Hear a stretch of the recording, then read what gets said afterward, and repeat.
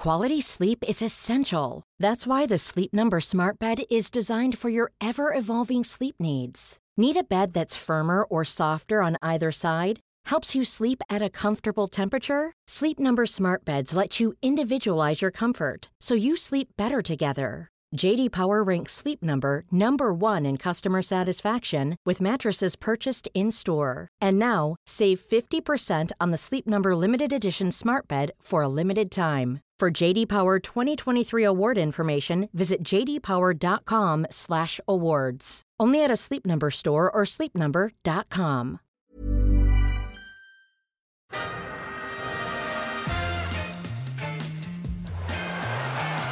Ahí va a llegar el gol del Arsenal. Ozil. Marca Mesut Ozil. Bellerín, otro defensor, otro disparo, Monreal, gol. Marca el futbolista español, marca Nacho Monreal. Pim, pam, pum. This is Arsecast Extra. Hello and welcome to another Arsecast Extra, as always, with James from Gunner Blog. Goodly afternoon to you, James, and goodly anniversary. Goodly anniversary. Here we are again. 200 episodes on. I didn't know we'd ever make it this far. Well, we certainly didn't plan on doing 200 episodes. Not that we ever said we should do 116 episodes of a podcast and then, like, knock it on the head, but, 200 seems a lot. We said we'd do it until Arsenal won the league. We're here forever. We'll be here for some time. It's trapped. It's our purgatory. Yeah. No, it flies by, doesn't it? That's what, four years, nearly. January 27th, 2014 was the very first one. Wow. And here we are in November 2017, still chugging along. Actually, though, you know what? I was thinking about this the other day. In terms of Arseblog and the site, and when it started in 2002, those were good times. Arsenal won the double in 2002, won the FA Cup in 2003, went unbeaten in 2003-2004, won the FA Cup in 2005, and then things took a bit of a dip in terms of the trophies. But I wonder, has anybody considered the direct connection between the start of the Arsecast Extra in 2014 and the 3 trophies we've won during the reign, is that the right word, of this particular podcast? I mean, it's irrefutable evidence. That's true, actually. Yeah, I mean, we haven't received any credit for that at all. No. No one sent a message of thanks, a bouquet of flowers, a box of chocolates, just to say thanks for all the FA Cups. Yeah, not a single thing. I mean, a bit of jam along the way, but that's... Packet of Hammer Ruffles here and there, but I mean... I don't know. Look, we don't do it for the glory. That's the thing. We are literally the unsung heroes of this recent trophy haul, but we don't like to brag, don't like to talk about it. We got a replica medal from the club each. They recognised our achievements. They sent it in the post. Yeah, mine must have got lost somewhere, I think. Wow. Come here. AML's tricky. Yeah, I've got a question for you. Go on. Remember the other week we were talking, somebody had a question and they said, why has James got a penis drawn on his face? You remember that question from a few weeks back? Yeah. Okay, well, I chanced across the video in which the penis was indeed drawn on your face, and I was a little bit, maybe I'm missing something, right? Maybe I'm just not getting something. But this guy saw you like on a main street, a train station, somewhere like that. Would that be fair to say? Yeah, it was right in Waterloo, very busy part of town. Okay, so given that you were obviously making a video and you did have a penis drawn on your face, sure. Why was it when you'd finished making the video that you didn't simply wipe the peni from your face before going to the train station? I'm sure there's a perfectly good explanation for this. In ordinary circumstances, I would have wiped that penis away. The penis was drawn in lipstick, and it would have been incredibly easy, actually, to take it off. I mean, any of our female listeners will tell you, lipstick can be a nightmare. It comes off far too easily.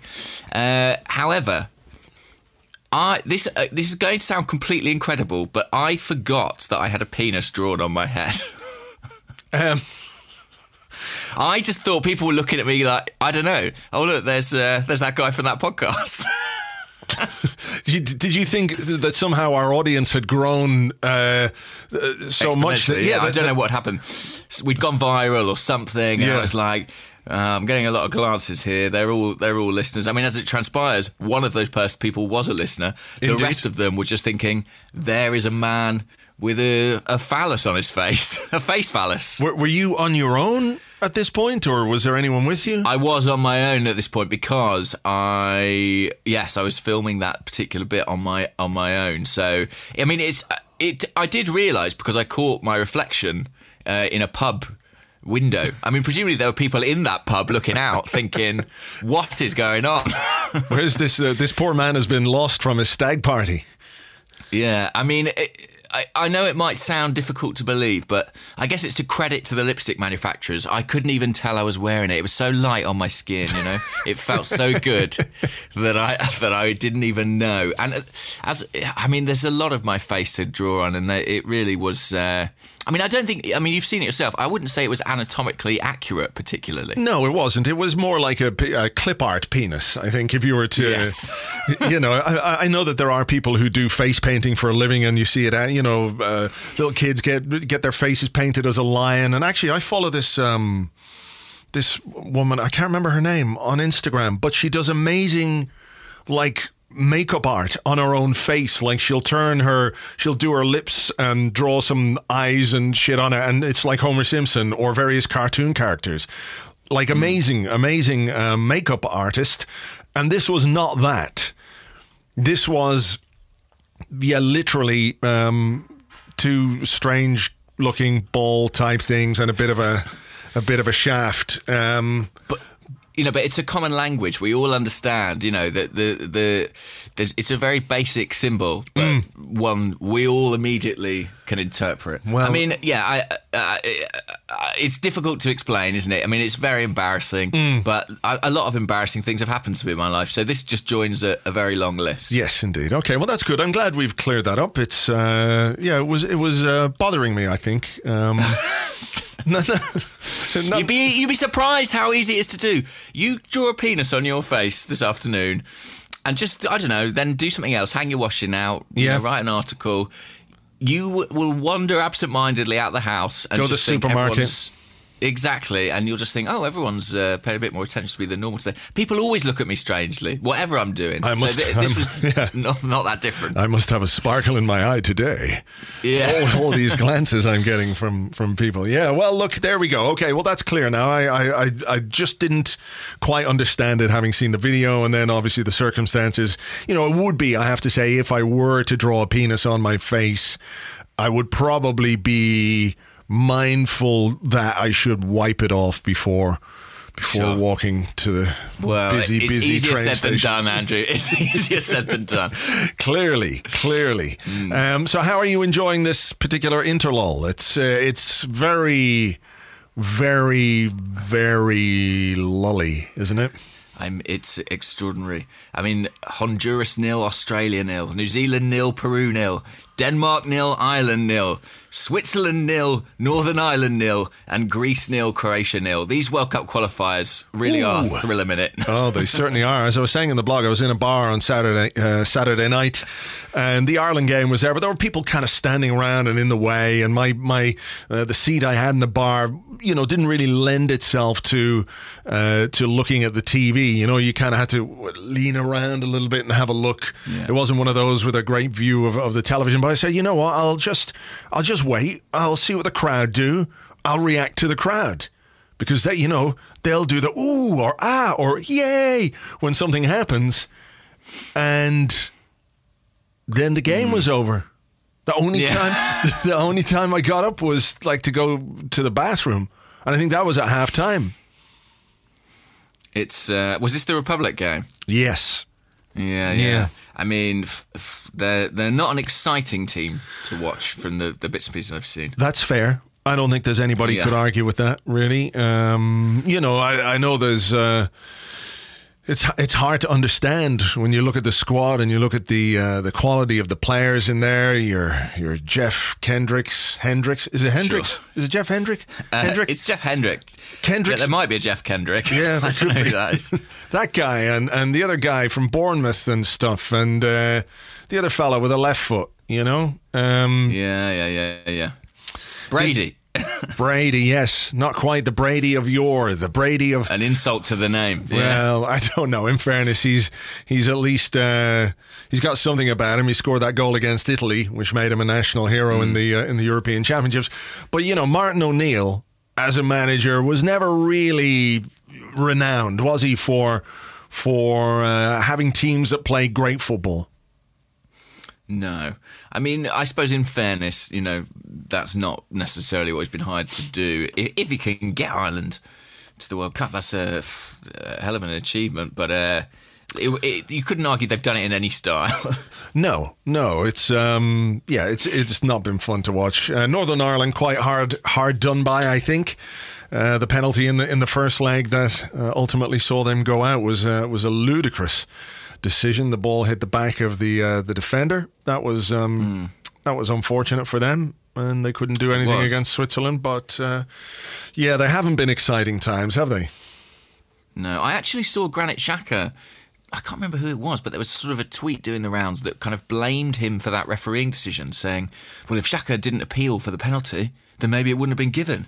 How does he feel this morning? And I was like, I think he probably feels fine. Yeah, I'd say he's all right. He's going to the World Cup with his country. He's probably A-OK. I mean, look, footballers do that all the time.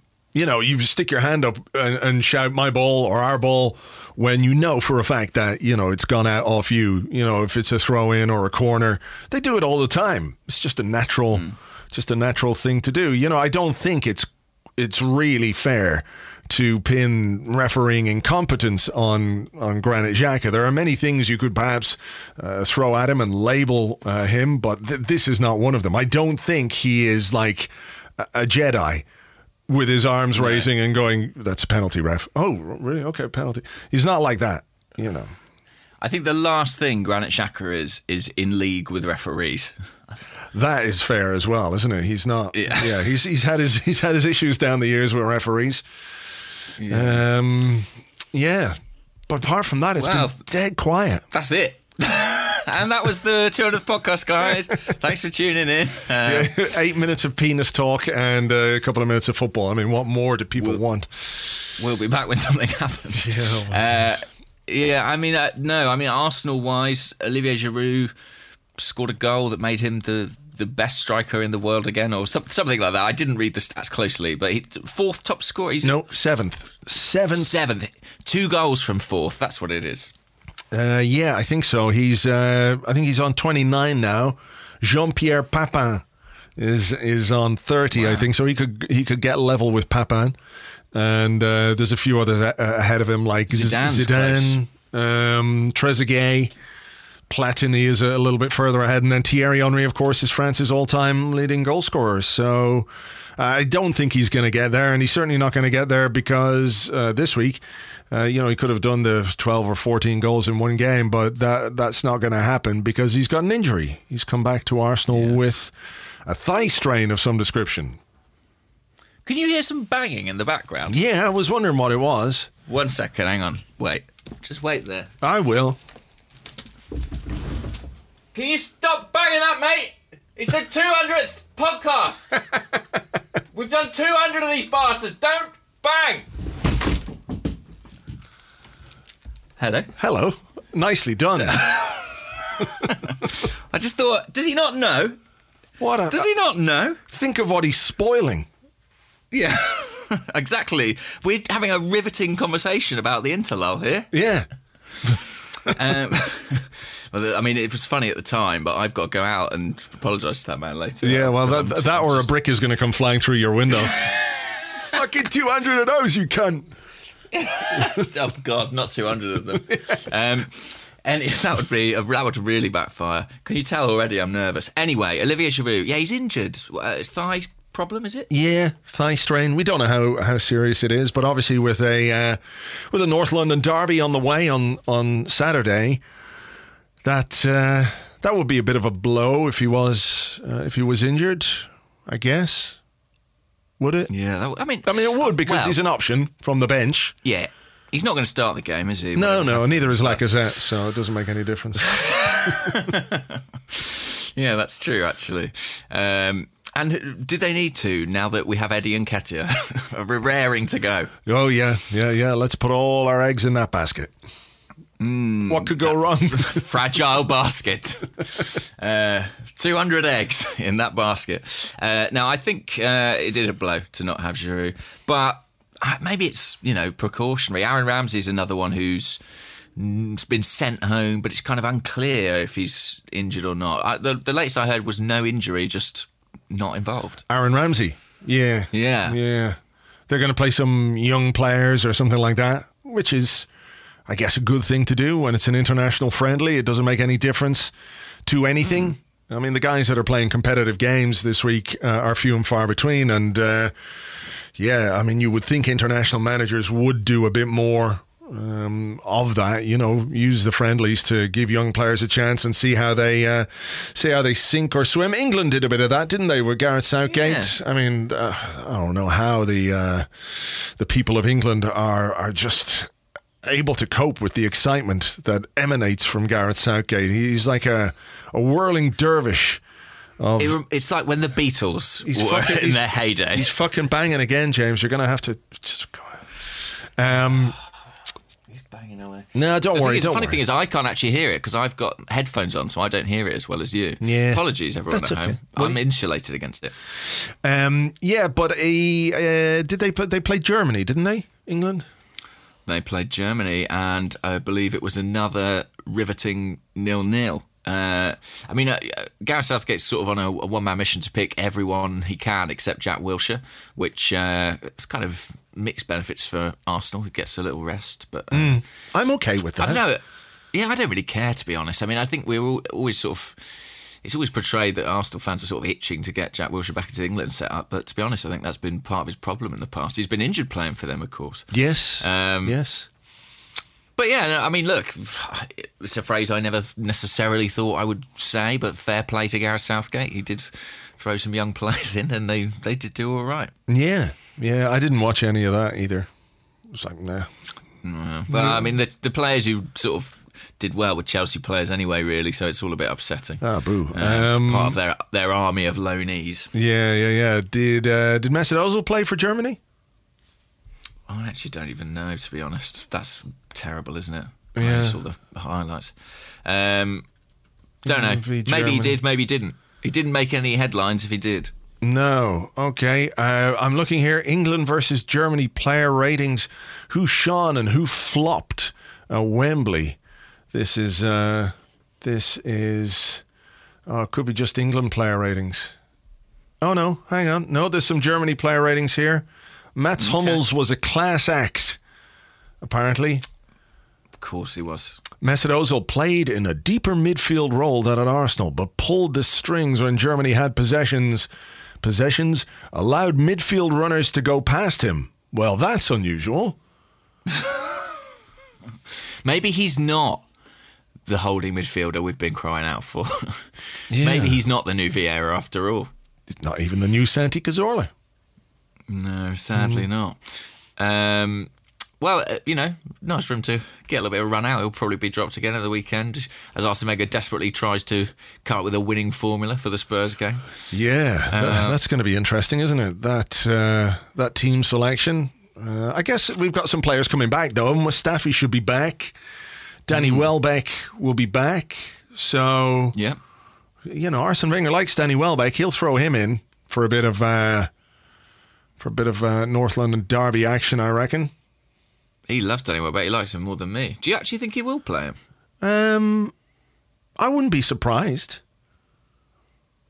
I wouldn't be surprised. Instead of who? One of Ozil or Sanchez? Probably Ozil. No. I don't know. I mean, look, he could go with that front three, the one that played so well against Everton. But I think it's it's to do with what happens on the training ground and what he's seeing from those players. I saw there was a bit of an Ozil interview doing the rounds on Twitter today, and he's saying, I'm 100% an Arsenal player, and I haven't been able to get the video to play because it's geo-blocked. But he says, I'm 100% an Arsenal player, which is, it's true, but it's like saying... Legally, that's absolutely true. Absolutely. There's no question that that's true. But beyond that, yeah. Again, I am 100% a man. Yeah, you are 100% a man. It's words, isn't it? It's words. And he's good at those. He's very good at those. He's good at Instagram as well. But he's, I thought he was really disappointing against Man City. And the thing is, he was 100% an Arsenal player 2 or 3 years ago, and he was still occasionally turning in these disappointing performances then. I think it's sort of, it wouldn't be true to say it's necessarily a new thing. So while it is tempting to draw conclusions from his contract situation, it's been going on for a fair while. But do you think, the longer the season goes on, the more of an issue it's going to become? Because a bit like the way the Arsene Wenger story went last season. Remember, as we all knew he had less than a year left on his contract, and then within the final 4 or 5 months of the season, there grew this mushroom of uncertainty, this fungus of disenchantment. Poisonous mushroom. Yeah, a toadstool of what the fuckness. I don't know. Discontent. The toadstool of discontent. But Harry Potter and the toadstool of discontent. Sounds like one of Theo Walcott's books, TJ and the Toadstool of Discontent. All about TJ eating a toadstool, which gives him fucking mad trips. Visions, so he's just hallucinating his way around the football pitch, which I think Theo Walcott should actually try. Just give it a lash. He has why not? Nightmarish visions that people keep passing him the ball. Oh, God. No! What am I going to do? Run, TJ. Run as fast as your little legs will carry you. Towards the corner flag. Anyway, yeah. Or stand in the middle of those 4 defenders so nobody can give you the ball. But as the season goes on and these guys, they get towards the end of their contracts, but also the end of their Arsenal careers, their Arsenal journey, it's going to become more of an issue, isn't it? Because it will be something that people will point to, that every time Sanchez doesn't score or make an assist, or Ozil doesn't score or make an assist, or Ozil doesn't run quite as hard and fast as people would like him to, then the contract thing is just going to become an increasing toadstool of discontent. That mushroom's going to keep on growing. Yeah, I do think so, actually. It's going to mushroom, if you will. And its spores will poison us all.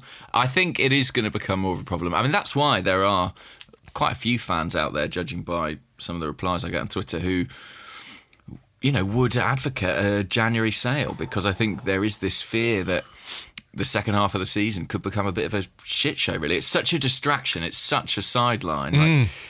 And there will be a circus around it. I actually don't think that that's going to happen in either case. I just don't think it's realistic, really. But, yeah, I think it is going to become more and more of an issue. And I expect that by kind of April, May time, we may not be seeing those guys in the team. I think that's a very realistic possibility. Well, it depends on the games. Depends on the importance of the games and the context, of course. And the context and what we need to do during the season, because whether you like it or not, they're 2 very, very good players.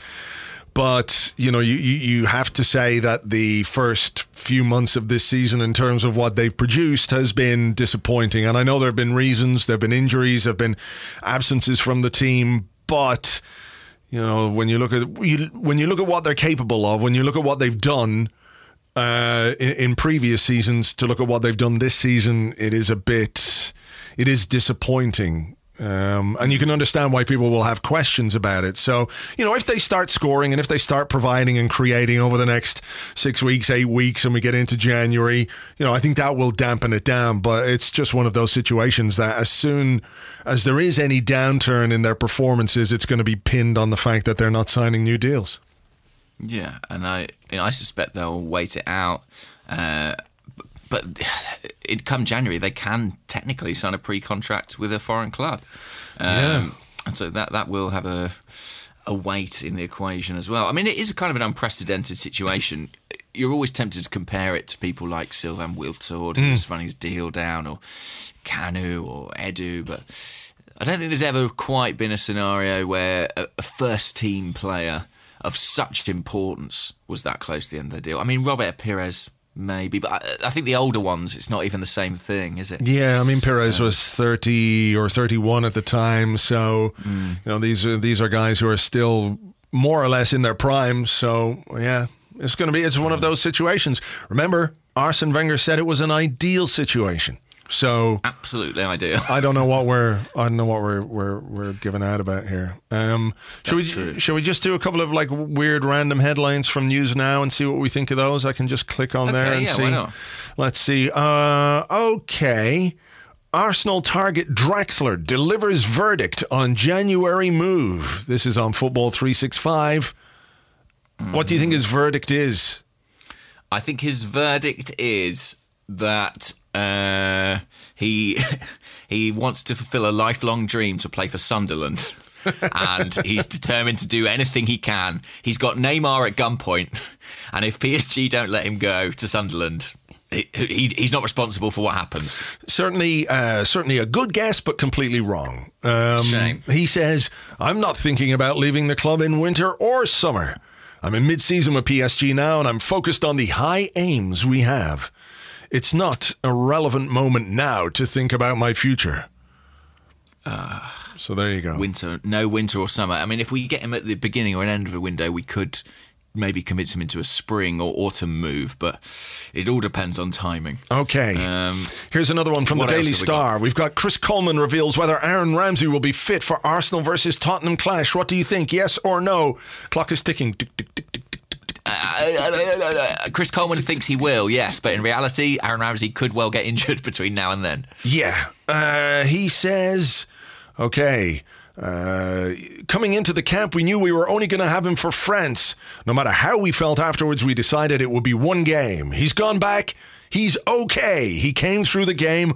Okay. He will be available for the weekend. Well, that's good. Yeah. That is good. I mean, there's part of my brain worrying we're all speaking too soon. There's still 2 days of training for Aaron Ramsey to get injured in, but yeah. Fingers crossed. Fingers crossed. Okay, here is a report from Sportsmole. I looked at the news now. I looked at the news now where I haven't got 400 of the sites blocked because they're full of shit. But anyway, so this is some sort of mole who covers the sport. Yes. Okay. Sportsmole by Matt Law, European football editor. Is Matt Law not isn't he right for the Daily Express? Is that Telegraph he works for? Or the the Telegraph? Does he? Or has he moved from the Telegraph? I'll be honest, if Matt Law's gone from the Telegraph to Sportsmole, I mean, that's an unusual career step. Yep, it would be. Maybe it's a different Matt Law. Maybe. Matt Law, it's quite a common Sportsmole. name, Maybe they're just ripping off the... Maybe they've stolen the content. Oh, I think it is a different Matt Law. Ah. Yes. Okay, there are two Matt Laws out It's there. a Matthew Law. He even on his Twitter, this particular Matt Law calls himself Matthew Law. So as to differentiate himself and to stop any of this confusion. Anyway, this particular Matt Law, or Matthew Law, as we should call him from now on, he says Arsenal are reportedly interested in signing Porto winger Yassine Brahimi as a replacement for Alexis Sanchez. Brahimi is 27. He joined Porto from Granada in 2014 and has scored 32 times in 134 games. Oh, okay. Yassine Brahimi. Okay. I mean, I don't believe that. But it's possible. Yeah, I mean, it could What do be. you think? I think probably not, would be my thinking on that one. I'm not, far be it for me to cast aspersions on the information received by the journalists at Sportsmole, because, the name suggests, that journalistic quality of moling. But I would be very surprised. Very surprised. Let me tell you this. Go on. There is an 11 minutes and 55 second video on YouTube called Yassin Brahimi, the King of Dribbling. Now, I would contest the only way in which he's undeniably the King of Dribbling is if that's one dribble for 11 minutes and 55 seconds. That would be amazing. I'm never going to watch that video, but in my mind, that's what that is. Just him spending 12 minutes of a football match just dribbling up and down one wing. Dribbling around, that would be fucking good. To like a ridiculous techno soundtrack, of course. Europop, yeah. Some kind of Europop. Shall I find one more for you? Why not? I'm enjoying this, actually. Okay. We should... All right, this one. Photo. That's the lead, not like video or exclusive. Photo. Yeah. Photo. Man City playmaker enjoys night in London with Arsenal star. Wow. So this is quite fun because I can try to fill in the gaps effectively. Yeah. And figure out who that's going to be. Man City playmaker enjoys night in London with Arsenal star. Right, well, I would say the two candidates for Man City playmaker are David Silva and Kevin De Bruyne. Bruyne. And Bruyne. And then who would they be friends with? I'm going to say that David Silva has had a night in London with Spanish compatriot Nacho Monreal. I would say that's wrong. I probably should have told you that this came from turkishfootball.com before you made any guesses. That would have helped me out a little bit. So what? Gundogan, is it? I'm guessing. With Mesut Ozil, maybe? Yeah, actually. Okay. Two Germans. What Turkish football doing talking about it? I don't know, but they don't even have a fucking photo of it. What? They lured us in. This is a load of fucking bullshit. Hang on a second. Photo in Germany. Arsenal playmaker return. That's fucking... There's a picture of Ozil on his knees celebrating a goal. And it doesn't even... Where's his Man City friend? It doesn't say. It doesn't say. There's a picture of Ozil from his Instagram, and the caption is, back with the German team in Germany after our day off in London. That's a picture of Ozil in his, like, German gear. There's nothing here about the Man City playmaker that he's... Okay, hang on. I'm disappointed in the guys at Turkish football. You know what? Actually, that's my fault. I clicked the wrong link. Oh, no way. Yeah. Okay, so yes, this is it's Gundogan enjoying the last night in London with these two fantastic people. Winky face emoji, love emoji. Wish you all a great weekend. You know, the two hands where your thumbs are touching, and there's a little symbol. I don't really know what that is, but I think I know. I'm wiggling my fingers or something. And there's a picture of Ozil and Gundogan and a lady who is obviously known to both of them. They enjoyed a meal in London after a 0-0 draw. So there you go. I'm not sure what they ate. I really hope that somewhere David Silva and Nacho Monreal are hanging out. I think that would be a lovely evening. I think I think they would do it like away from the glare of the media. You know, they wouldn't. Yeah, they wouldn't They're show not really off that type of. Yeah, exactly. No. I don't think so. I think they would have like a quiet dinner, maybe round at Nacho's house. He could cook. You know, make some food. They would play charades. Perhaps. Do you think? Do you think they would do that? Probably. Yeah. I guess so. I was trying to think if there was something more Trivial Spanish Pursuit. that they would do. Yeah. Trivial Pursuit. That most Spanish of games. Of course. I think it is, yeah, historically. It's the Spanish name, of course, Trivial Pursuit. Trivial. Yeah, I think... Yeah, El Pursuit Trivial. I think that would be a lovely night in. Yeah. maybe Santi Cazorla pops round with his shows off on Pictionary. his weird ankle. Yeah. Santi comes around with his Pictionary. Everyone goes, "Oh yeah, they're great." You see, that's it. The Spanish are great like that. You know, they're not that ostentatious. They wouldn't be showing off. Look at us! Look at us! We've just eaten some food. No, you wouldn't get that with them. We've all eaten food, guys. Yeah, exactly. Most Don't need to brag about it. Yeah, quite ashamed of it, to be honest, the amount I've eaten in my life. Well, so there we go. Well, there was our troll through the news now. So as you can see, there's fuck all happening there as well, even on the bullshit site. So will we take a break and do some 200th anniversary questions? Yeah, let's do that. We're going to do 200 questions when we get back. Hurrah!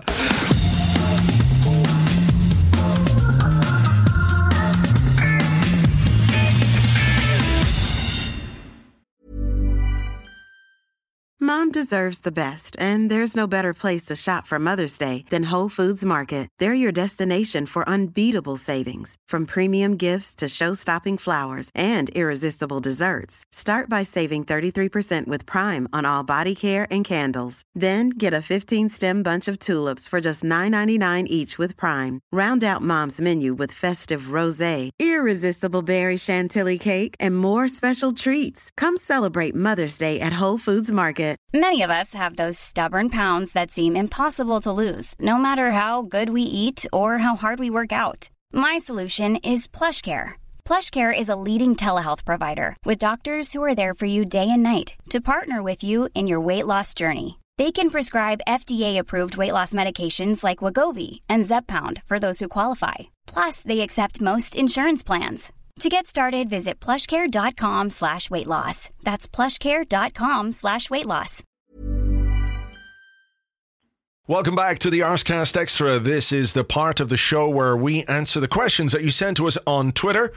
Some of them very, very personal, which, we don't feel inclined to go into from time to time. Is that right, James? Yeah. So there's a few questions about my living situation, my personal life. But listen, I'm glad people are interested. That's nicer than, complete indifference, I guess. I mean, there's not anyone saying, oh, I've got a spare house you can have. None of that. No. If anyone out there does have a spare house I can have, I'll take it. That would be an upgrade on the Jam. Yeah. Those questions sent to us on Twitter at Gunnerblog and at Arsblog and on the Arsblog Facebook page, which is facebook.com/the Arsblog. So, who should start? Do you want to start? Will I start? I'll start, actually. Okay. All right. Yeah. Be like that. I shouted at the man out the window, and really, I've got, some initiative about me today. Yeah, you've got some gumption. Some gumption. Yes, at long last, say the listeners. So this question is on Twitter, and it's from Roy B. Harry, and it refers to something that I did do in the interlude. He asks, have you seen the Anfield 89 movie yet? And which three players from that team would you love to have in the current squad? Ooh, I haven't seen it yet because, I don't think it's out yet. I know that you... Oh, is it not? No, you were at the premiere, I know. I did have an invitation to go, but it came the day after I got back from Australia, and I just couldn't, face the idea of more travel. So I donated my ticket. No, I haven't seen it yet. I am very much looking forward to it, and we are doing an event in Dublin to screen the film, and hopefully we'll have a few of the people involved in the making of the film over as well for a Q&A. What did you think of it? Because I've seen everybody say they love it, and that's of course understandable because it brings back to life this amazing memory that many people will have had of that particular night. Yeah. But beyond that, it seems to be a really fantastically put together film. It is. It's a really great film, and I think anybody who's interested in a great story would enjoy it. I don't think you have to necessarily be an Arsenal fan or even a football fan to take something from it, but being an Arsenal fan, you do take so much more from it. Yeah. for me, personally, in 1989, I was 3 years old. I don't really have any memory of that when it happened. Fucking part-timer. So actually, I know, pathetic. How dare I? How dare I? But what was fascinating for me about it is because it not only, I don't want to give too much away, but obviously there's a heavy emphasis on the game itself at Anfield, the final game of the season, but it kind of tells the story of that campaign and of that Arsenal team and, what George Graham brought to the club, the team that he built, and the difficult period that preceded that. And it's such a fascinating season, really, because there's so much contextual stuff. I mean, obviously the shadow of Hillsborough looms large, and the film deals with that very delicately and I think very well. But it's such an emotionally charged time and such an emotionally charged evening, and it's a fantastic film. Yeah, I think all Arsenal fans will love it, and I highly recommend, if you can organise through Our Screen UK at Our Screen UK on Twitter, there are screenings popping up all over the country. You can mobilise the Arsenal fans around you and get it on in the cinema near you. But it is worth seeing on the big screen, because that moment when the ball hits the net for Michael Thomas in the last minute, I mean, at the premiere, people started cheering and clapping. It's very emotive. It's very emotive. Yeah, it really is something. I'm looking forward to seeing that. But no, I haven't seen it as yet. And then what was the question? Oh, the three players from that team. Three players. Ooh, okay. Let me have a think about this, because I'm thinking about who do we need, right? So I think I would go for Tony Adams. Yeah, I think you've got to have Tony Adams. Steve Bold. Nice. Because, it does feel to me like our central defensive options could use some boosting. And I think the other one I would take is David Rocastle. Oh, good pick. Yeah, pick. Because he's what an amazing player he was, an amazing midfield player. So all of a sudden you boost your midfield and you boost your back four, and I don't think anybody could argue that that's something we could do without at this moment in time. So yeah, those are the three for me. Any different on your end? That at all. Can't argue with that at all. I mean, one thing that I didn't know about the game was that that night George Graham switched to a back three. Yeah. Arsenal had played a back four all season long, and then suddenly dropped David O'Leary in there with Steve Bold and Tony Adams. It was back three. But yeah, I think actually watching it, I mean, you only see bits and pieces of games, but I was reminded that how good Tony Adams was just from clips. I think because he belongs to a different era, we kind of, and maybe, to be honest, a little bit because of some of the things he said since his retirement, I think sometimes I've been a little bit guilty of kind of casting him as a certain type of player, very industrial, very agricultural. But there are clips in this film where you see that he was a decent footballer too at times, and just an outstanding defender. I mean, what we would give to have a centre-half like that in this team now. Yeah, and I mean, I think, not just a centre-half, but that kind of a character, that kind of a leader, leader, yeah. And you hear people say it all the time, why don't we have another Tony Adams? Why don't we have, a captain like that? Why don't we have that kind of figure, and you can think back to certain players at certain clubs who were like that. Maybe Roy Keane at Manchester United as well, right? Tony Adams at Arsenal. Hate him, of course, but the similar type of character that John Terry was, or that kind of figure that he was at Chelsea. And it's one of those things that people go, well, why don't we have that? And the answer is, those people are rare. They're not 10 a penny. You don't get those guys. They just don't happen to exist all over the place. That's why when they come along, they stand out the way that they do, So it's like the old, we need to find the new Patrick Vieira. Well, good luck with that. Yeah. But yeah, I mean, as a character, and as a player, and the relationship as well that Adams had with Graham, I think you get a sense of that in the film, and how powerful that was to have someone on the pitch who, was kind of the manager's lieutenant, really, and able to kind of conduct his orders so effectively. I think that's a very useful thing. But yeah, Well, I'm sure you'll really enjoy it, and do check it out when you can, guys. I think it's great. I think it's out on November the 20th, so another 7 days for people to wait to get their hands on that. So okay. Well, there's a good question to start us off. I wish I had something equally good to follow that up with. Let me see. Okay. Right. This one comes from Jimmy R, who's at NN_Gooner, and he says, here in the States, the North London Derby will kick off anywhere between 7:30 and 4:30 a.m. Between 4:30 and 7:30 a.m. I think that should be. Right. Yeah. But anyway. Depends if you're going east to west or west to east, I guess. But but what if you're going southwest? What happens then? Oh, that's not getting... I mean, that's... Or my brain northeast, just melted. James. It's pouring out of my ear. Anyway, carry on. Anyway, he says, what is the best breakfast to eat while watching football? The only breakfast to eat for this game is a roasted cockerel. A cockerel on a spit. Yeah. Maybe. Best breakfast for football. I mean, I haven't had that experience many times. I have had it in the States a couple of times, having a game at 6 or 7 o'clock in the morning.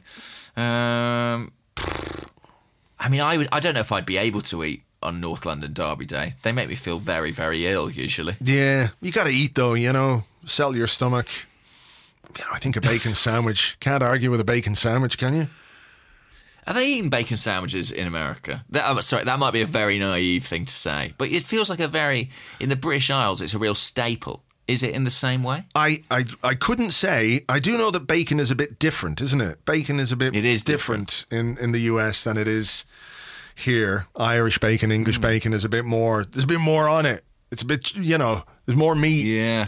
And meatier. Because I can remember when the bacon in Spain is very, very different from the bacon that you get in Ireland and England. But you could get this bacon, and I think it was it Oscar Mayer? Right. I think it was the brand name. It was kind of like an American streaky bacon kind of stuff. And it was all right for a bacon sandwich. Not great now. Not great. But I think you need... Like, if you were making a bacon sandwich, would you have, rashers or would you have streaky rashers? What would be your preference? I'm not... streaky is not my preference. You don't like streaky in general, or...? I like it, sort of... I associate it with, the American style. So if I was having, say, I don't know, pancakes, I'd be going for streaky. But if I'm having a bacon sandwich, I want the sort of fattest, meatiest bacon you can get. I mean, effectively, I want a piece of gammon in my sandwich. Yeah. How do you like your pancakes? Do you like the kind of crepe style, or do you like those more American Yeah, I like the ones that are basically some sort of cake. Yeah, that's ideally what I'm looking for. And then syrup, bacon. Don't bother with the fruit, guys. Leave it. Let's just go straight in with the salt and the sugar. Hang on, and salt. Oh yeah. Sorry, I thought you were getting your pancakes with syrup and bacon, and then putting salt and sugar on them. Salt, sugar, chili sauce. No. Yeah. So I don't know. I mean, bacon sandwich is a great recommendation. It's the sort of king of breakfast, I think. Yeah. I know people go for a cooked breakfast, but sometimes that's just a bit too heavy. It's almost an ordeal eating a full cooked breakfast at times. Bacon sandwich. You're just getting the best bits, really. Okay. The key question when it comes to a bacon sandwich. So you've got we'll leave aside the bread, because you could say, do you have sliced bread, or do you use like a baguette, half a baguette, something like that? But that's not the key issue here. The key issue is it brown sauce or is it ketchup? Well, I mean, not to go over old ground with the whole jam thing, but what about butter? Are you having butter in your bacon sandwich as well? Yeah. Right. Okay, we're agreed on that. That's fine. Okay. Yeah. It's a sandwich. Butter, no jam. Right. But when it comes to the sauce, I have to be honest with you and say I'm not a creature of habit in this respect. I will go where the mood takes me. And sometimes that will be ketchup and sometimes it will be brown sauce. And it has been known to be neither. What do you mean? Just the bacon? Yeah, just the bacon, just the purity of it. Okay. So yeah, what about? But I'd say if you asked me to break it down, and I know the listeners are absolutely desperate to know, I'd say we're looking at like probably 40% brown sauce, 40% brown sauce, 35% red sauce, 25%, if that's the correct sum, no sauce. Okay. Yeah. Okay. And I have had red and brown together. No. Yeah. No. That's disgusting. Yes. That is disgusting. What about you? Brown sauce, always with bacon sandwich. Never have bacon ketchup with bacon. Really? Ever. I just think like... Are you saying you never do, or are you saying no one ever should? No, like people can do what they want. I'm just saying I never do. I just think bacon is tasty enough on its own. Like, I don't know why... I don't have ketchup on a cooked breakfast. No, neither would I. Egg yolk, though. You need egg yolk. Yeah, but also there's baked beans often on a cooked breakfast, and I'm like, that's giving you the tomato sauce. Why are you adding ketchup? It's like when people put ketchup on pizza. I can't get on board with it. Yeah. No. Brown sauce for me always with a bacon sandwich. Always. You wouldn't know that it was the Interlull, would you? No. You wouldn't if you dropped into this podcast at this point. You'd have no idea. Okay, all right. Well, look, okay, here we go. This is from Jace, who's at Jace AFC, and I know it's your question, but given that we've been talking about the North London Derby, well, sort of talking about the North London Derby in terms of what people are going to eat while they watch it, he says, our Premier League results against Spurs since 2014-15, draw, loss, draw, loss. What do you put our recent poor record down to? We're getting worse and they're getting better. Well, I think there's only one thing. It's fucking Harry Kane. Yeah, maybe. It is. I mean, it's Harry Kane. I'm telling you. Here's a tweet from earlier on from Orbinho, right? And if this doesn't tell you everything, Harry Kane has scored in all 5 of his Premier League appearances against Arsenal, netting 6 times in total. So it's Harry Kane. That's the difference. Do we have a player who always scores against Spurs? We've always had that in the past, haven't we? Someone who had a knack, Yeah. Pires was a great one for it. Adebayor? Adebayor was always handy. Cesc Fabregas has got a few goals against Spurs in his time. Have we got one in the current squad? No, I don't think we do. Maybe Lacazette could be that guy. Yeah, exactly. If he's allowed play. Yeah, if they let him have a go. Yeah. There's a mantle to be filled there. I mean, that's quite grim, isn't it? I sort of dimly knew that we weren't doing very well against them of late, but because I'm not a complete masochist, I hadn't sort of dug any further than that. You weren't looking up the stats, yeah. Yeah, that's troubling. I mean, you could say a lot of draws in there. Yeah. Money on a draw.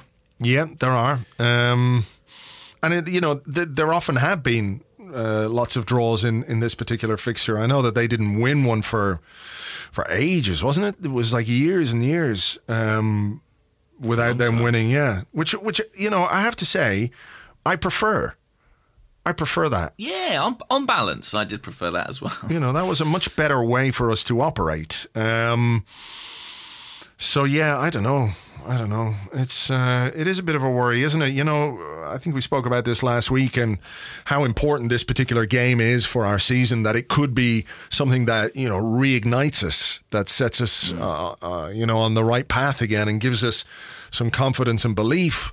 Or it could be a game that leaves us in some significant trouble as well. And that's the worry, I think, about this fixture. It's whether the players have got what it takes to react in the right way, I'm not sure. Are you confident, or were you ever confident when it comes to the North London Derby?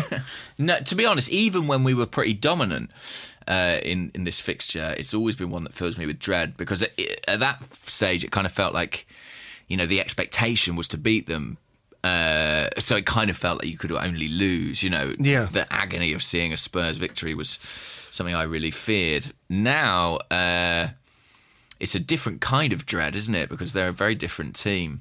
And I'm not particularly confident about this fixture. I mean, I think a draw is a very good bet if you're inclined to gamble. I think that, there've been some pretty dour fixtures, I think, at the Emirates between Arsenal and Spurs in recent years. Maybe last year's was terrible, wasn't it? I just seem to remember last year's was a really weird game, really weird performance from Arsenal. Was it 1-1? Was it? Yeah, that big fucking lump of a fucker scored an own goal. Do you remember? I can't remember. What's his name? Wimmer? Kevin Wimmer. Wimmer. A whim away. And then, of course, Harry Kane scored. Yes, and I think the year before that, maybe it was the same result with Alex Oxlade-Chamberlain scoring an equaliser after a ball came off the post. I don't know if you remember that. So, and neither of those were particularly great games, as I recall. It's a long time since the 4-4s and the 5-2s. I think Spurs will come to do a job, and I think they'll think, if we take a point, so it's a decent enough point. And I think Arsenal, there will be a nervousness about Arsenal about losing. It might be a bit like, whenever we suffer a defeat in a big game, there are sometimes a couple of games where we're more conservative in order to stabilise. And after the Man City match, maybe we'll see something like that for the weekend. I don't think we're good at conservative, though. I think we're better if we just fucking have a lash at it. Trying to be conservative, what's the point at this point, really? I know you don't want to lose, but I don't know. Like, he was conservative, wasn't he, in the last game, the one against Man City? I think that was a conservative team selection, a conservative approach to that particular game, and it didn't work. I'm not saying it would have been that much different if we'd gone gung ho and said, right, let's have a right lash, but that's a fair point. Yeah. How do you feel? I mean, not optimistic, pessimistic. I just don't know. I mean, look, we could play well, and we could put in a performance. Things could click, but you just don't know. That's the thing. You just don't know with this team what's going to happen, or how it's going to happen, and when it's going to happen, or if it'll happen at all. So, look, I think just pick the strongest possible team we can pick. We're weak defensively. I think we all are aware of that. I think we can offset our defensive weaknesses by making ourselves as strong as we possibly can from an attacking point of view. And I know they're good at the back. They're solid. They're a very well organised team. Pochettino has them organised very well, as we know. But I think we've got to have a crack at them. And that's really the only way we can approach this game. I don't know that there's a tactical master plan, is there? It's just like, go for it. Maybe. Yeah, maybe that is the best option. Let's have another question on a different... I tell you what, these questions are getting longer. They've doubled the word count, haven't they, on Twitter? Oh, the Twitter, yeah. This is from Chris Garment.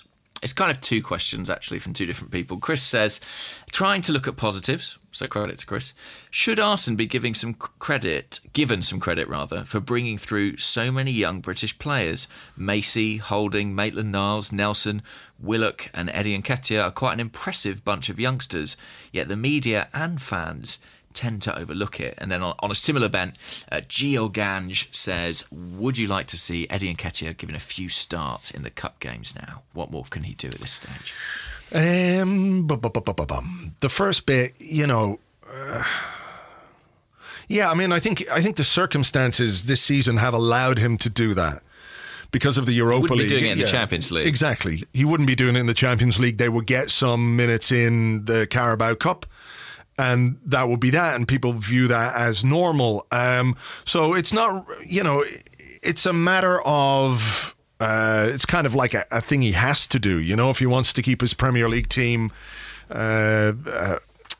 what's the word I'm looking for? Fresh. Yeah, he's got to do it in the Europa League games, and it's an opportunity for these guys. And maybe, in a couple of years' time, we'll be saying, wow, what a great crop of young players that came through if these guys are, playing for our first team. I mean, I think the chances of them all making it are very slim, though. That's the reality as well, is that unless they are exceptional, like truly exceptional. And I think there's some good players in there.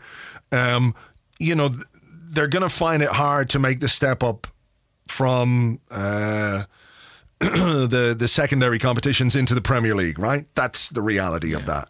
But it might be a case that, 3 or 4 of these guys come through and we think, holy shit, yeah, this is a great crop of youngsters and they could turn out to be part of the future of the club for who knows how long. So, yeah, I mean, it really depends how they develop. I hope they do develop well.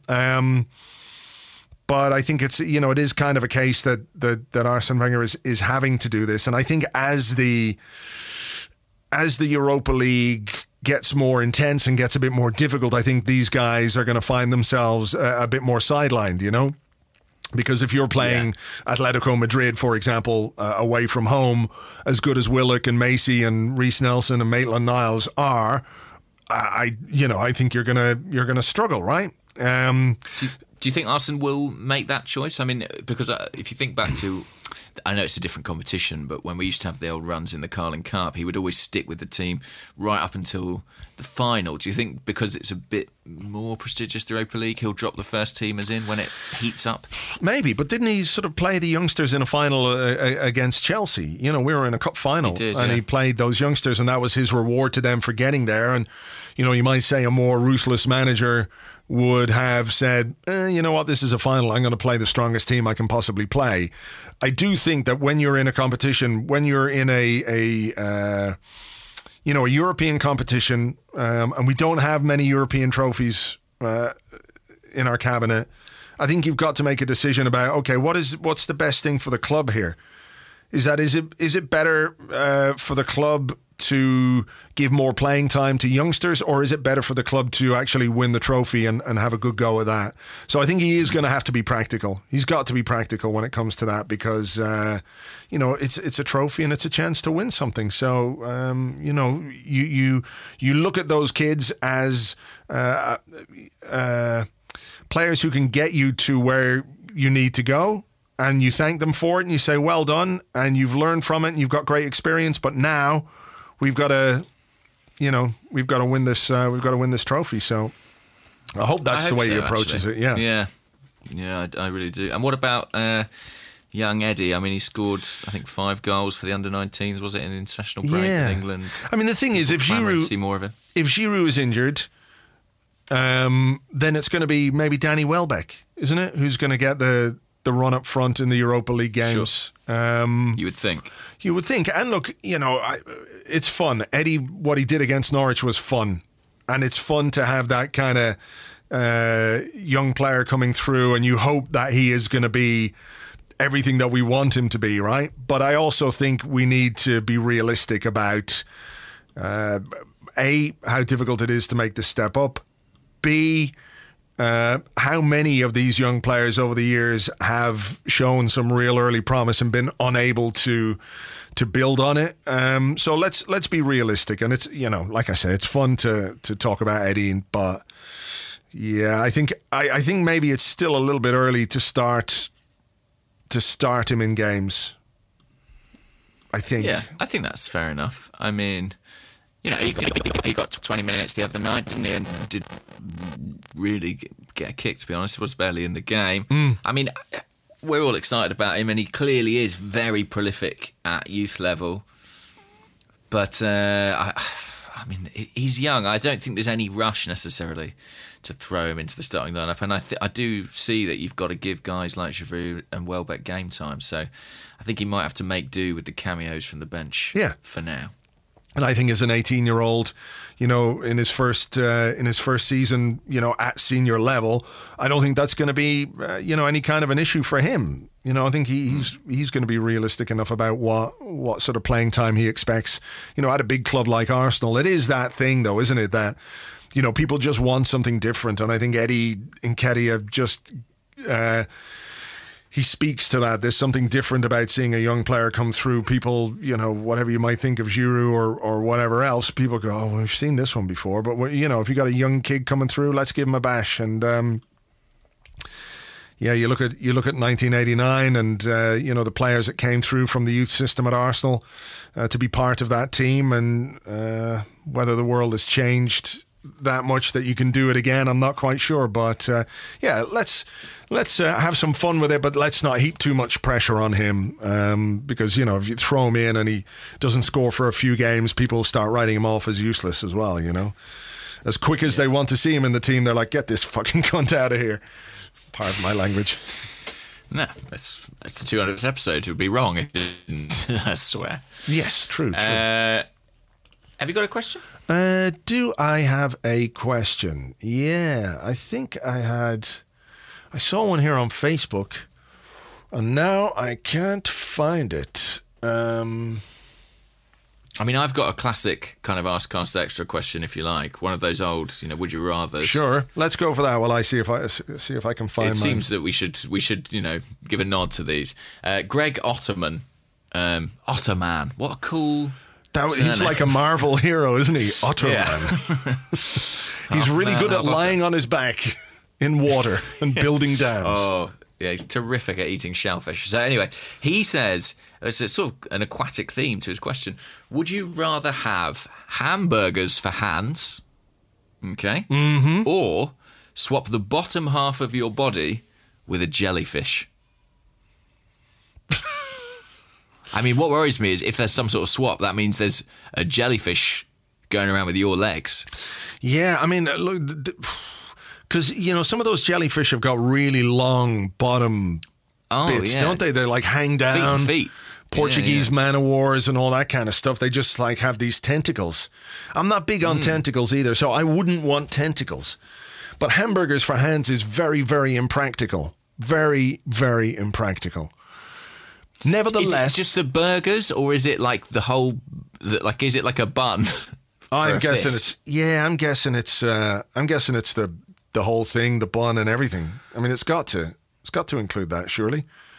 I remember we were in a bar last year and we ordered burgers, and they brought us out a plate with just a burger on it, like no bun. No onion, no tomato, no lettuce. It was just a burger on a plate. You had to order that extra. Maybe you did. But it was just a burger on a plate. It was bizarre. And it had peas. It was like a really shit Bird's Eye commercial. Burger and peas. What is this? I don't know. Speaking of jellyfish, have you been watching the Blue Planet? Yeah. I watched it last night. Oh, there's some weird stuff in the sea, isn't there? Yeah. I believe the one last week was all like the deep sea. Yeah. Fuck that. No way. Really, you don't even want to know. No, I don't want to have any part of that, to be perfectly honest. What's down there, I think, should stay down there, and one day we'll discover something down there that we wish we hadn't. And it was just... That's how I feel about Spurs. Yeah. And that thing is Harry Kane. Yeah, it's lain dormant for many, many years, and then all of a sudden we wake it up and they're like, uh-oh. So yeah, I think I'm going to go with burgers for hands. Definitely. Burgers for hands for me. Just because I don't want to... You don't want... I don't want tentacles. You don't want a bunless burger. No, not bunless. It's got to have a bun, and it's got to have, some lettuce and onion and tomato and all that kind of stuff, so... And no peas, for God's sake. Yeah. Okay, look, I couldn't find that one on Facebook. I had another look, and I couldn't find it. Alas. Anyway, I've got a couple here, just, given that it is the 200th episode. Mark Blondal, who's at Mark Blondal, says, if you knew then, the first episode, what you know now, what would you have done differently, besides warning yourself of the many, many disappointing results? Do they just mean to do with Arsenal? Or I think they mean the podcast. What would we do anything differently? I don't know, actually. Maybe do them less frequently, so we repeated ourselves less. Yeah, I can't think of any. I can't think of anything either. No, it is.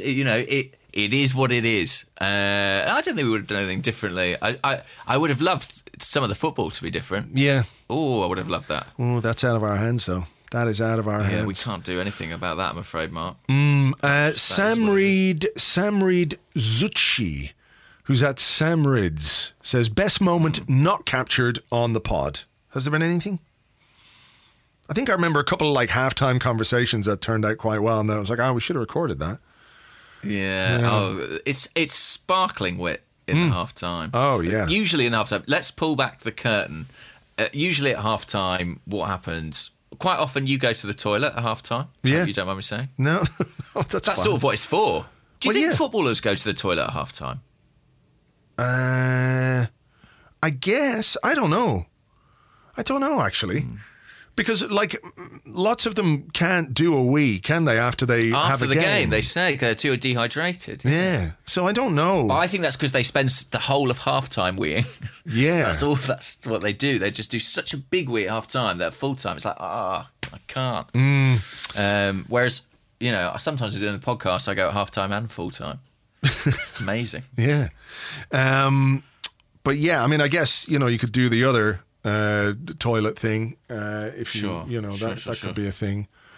Save yourself. I was in the Arsenal dressing room the other day. Oh yeah. And what were I've been in there, but I never really looked at the toilets. Actually, aren't that good. What? I wasn't that impressed with the toilets. The bath is nice. Yeah, there is a big bath, isn't there?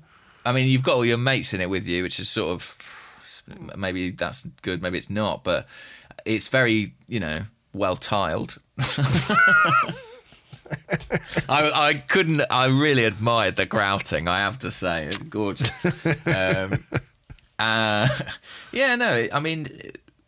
It's interesting having a little peek behind that curtain. In terms of stuff that we haven't captured, I don't know. I still think that whatever people thought of our New York podcast, however drunk we seemed in the recording, I think in the flesh, if you had eyes, it was much more... Well, actually, I wish people had seen the amount of drinks that we had to drink. Do you know what I mean? Yeah, I think there was Because I feel like that would excuse us a bit. I think there was some pictorial evidence, actually. There was some, pictures of shot glasses and what have you. Good. Yeah, it was kind of like that drunk history thing, but drunker. It was. It was drunk football. It was, I mean, if anything, it's surprising that I didn't then wander the streets of New York with a penis drawn on my face. That's quite a plausible outcome. Yeah. After that podcast. Yeah, I could understand why you forget that. I like this one from MJ, who's at MJ_Boh, BOH_. That seems like an unnecessary underscore at the end there. Like, was there really an MJ_Boh without the underscore at the end? Anyway, I don't know, maybe. I'm going off track here. And he says, anything you'd recommend doing Saturday at noon? To which Will, at Will_TDAC, says, crystal meth. I quite like that one. Yeah. And this... Maybe we should have done that for the podcast. Yeah. 200th episode. Jarhead Gooner, who's at Ashburton Grover, he says, congratulations on your 200th episode, Andrew and James. Thank you. He says, simple question. What would your favourite lasagna dish consist of? Hang on. What? Yeah, my favourite Yeah. lasagna dish? My favourite lasagna consists of lasagna. Yeah. I love... One thing I always ensure to have in my lasagna dish is lasagna. I like a good portion of lasagna in my lasagna. Yeah. Yeah. Have you got any time for a vegetarian lasagna? What's in that? What's the substitute? Is it like corn or something? Because if it's corn, I don't want to know. No, not that. You just layer it with courgettes and peppers or whatever. Or aubergines.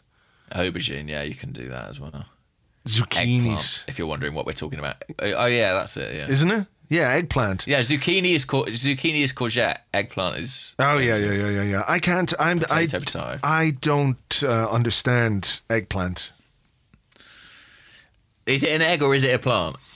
It's neither to me. It just looks like a thing that when you open it up, it's sort of like. Did you ever, when you were younger, did you ever put cardboard in your boots to sort of dry your boots out? Piece of cardboard. No. What do you mean? Cardboard in the boot? Piece of cardboard in your football boots. Oh, football boots. Okay, football boots. Yeah, They're all damp. They're all damp. So you put a piece of cardboard in. in. Some cardboard. Maybe I never did I this. just I left don't them think. by the Actually, I don't think radiator. I've ever done that. Is that a thing, though? Could be, but I don't think I've ever done it. Anyway, do you ever see cardboard when it gets damp? yeah. That's what eggplant reminds me of. Yeah.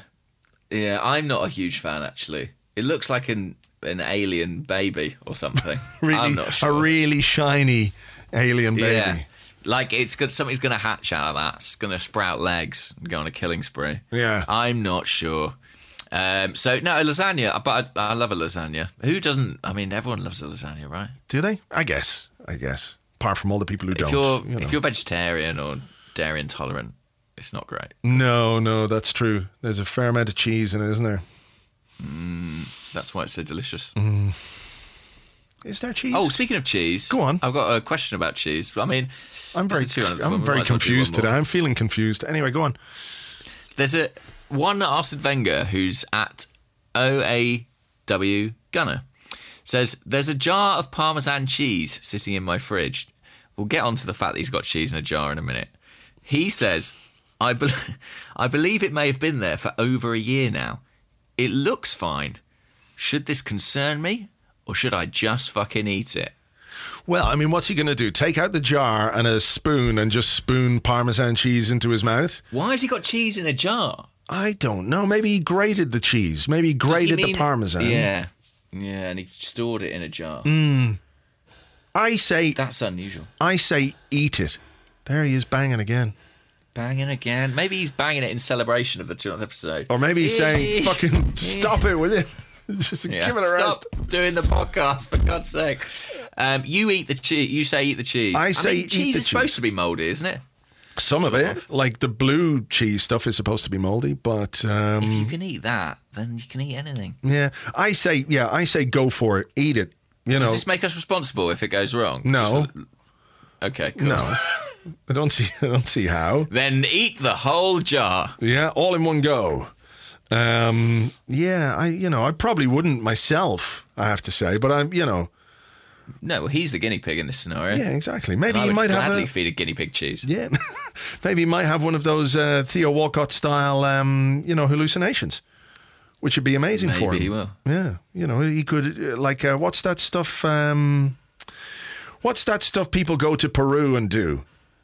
Yeah, the shaming stuff. I know what you mean. Ayahuasca. And you meet the devil or whatever. Yeah, stuff goes down, basically. Yeah. Some bad shit happens in your brain, and you see all kinds of things, or you have You die of stuff, or you have yeah. a life altering moment. Yeah, I know people who've done it. You do, yeah. Would you do it? Yeah. No, I'd be terrified. No, I probably would actually, but it's a long way to go. Do you know what I mean? Yeah, Peru I is think- quite far. Like if you could get it in Yeah. Tesco's or something, then Oh yeah, why not? I know what OAW Gunner should do.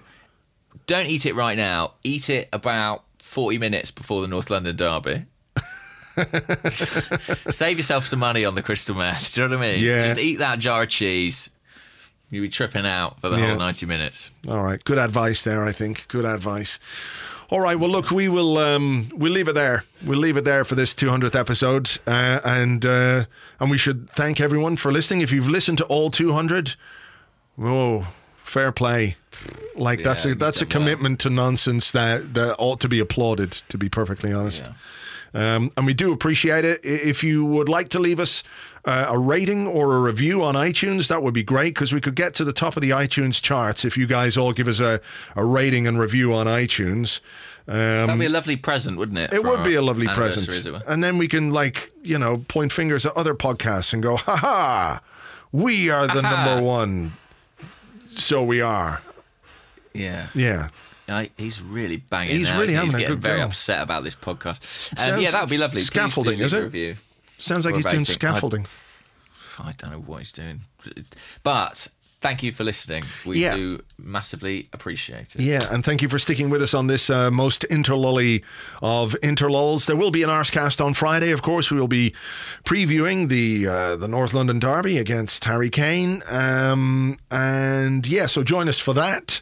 And we'll be back on Monday to talk about what happened.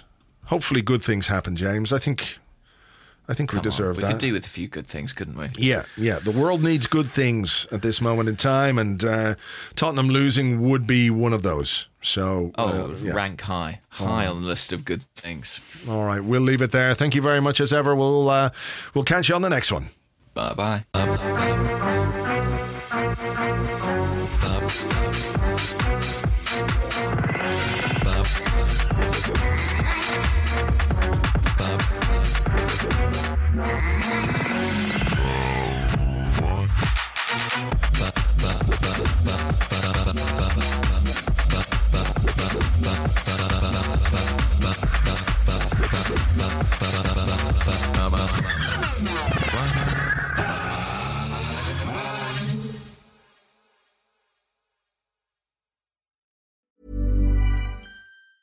Mom deserves the best, and there's no better place to shop for Mother's Day than Whole Foods Market. They're your destination for unbeatable savings, from premium gifts to show-stopping flowers and irresistible desserts. Start by saving 33% with Prime on all body care and candles. Then get a 15-stem bunch of tulips for just $9.99 each with Prime. Round out Mom's menu with festive rosé, irresistible berry chantilly cake, and more special treats. Come celebrate Mother's Day at Whole Foods Market.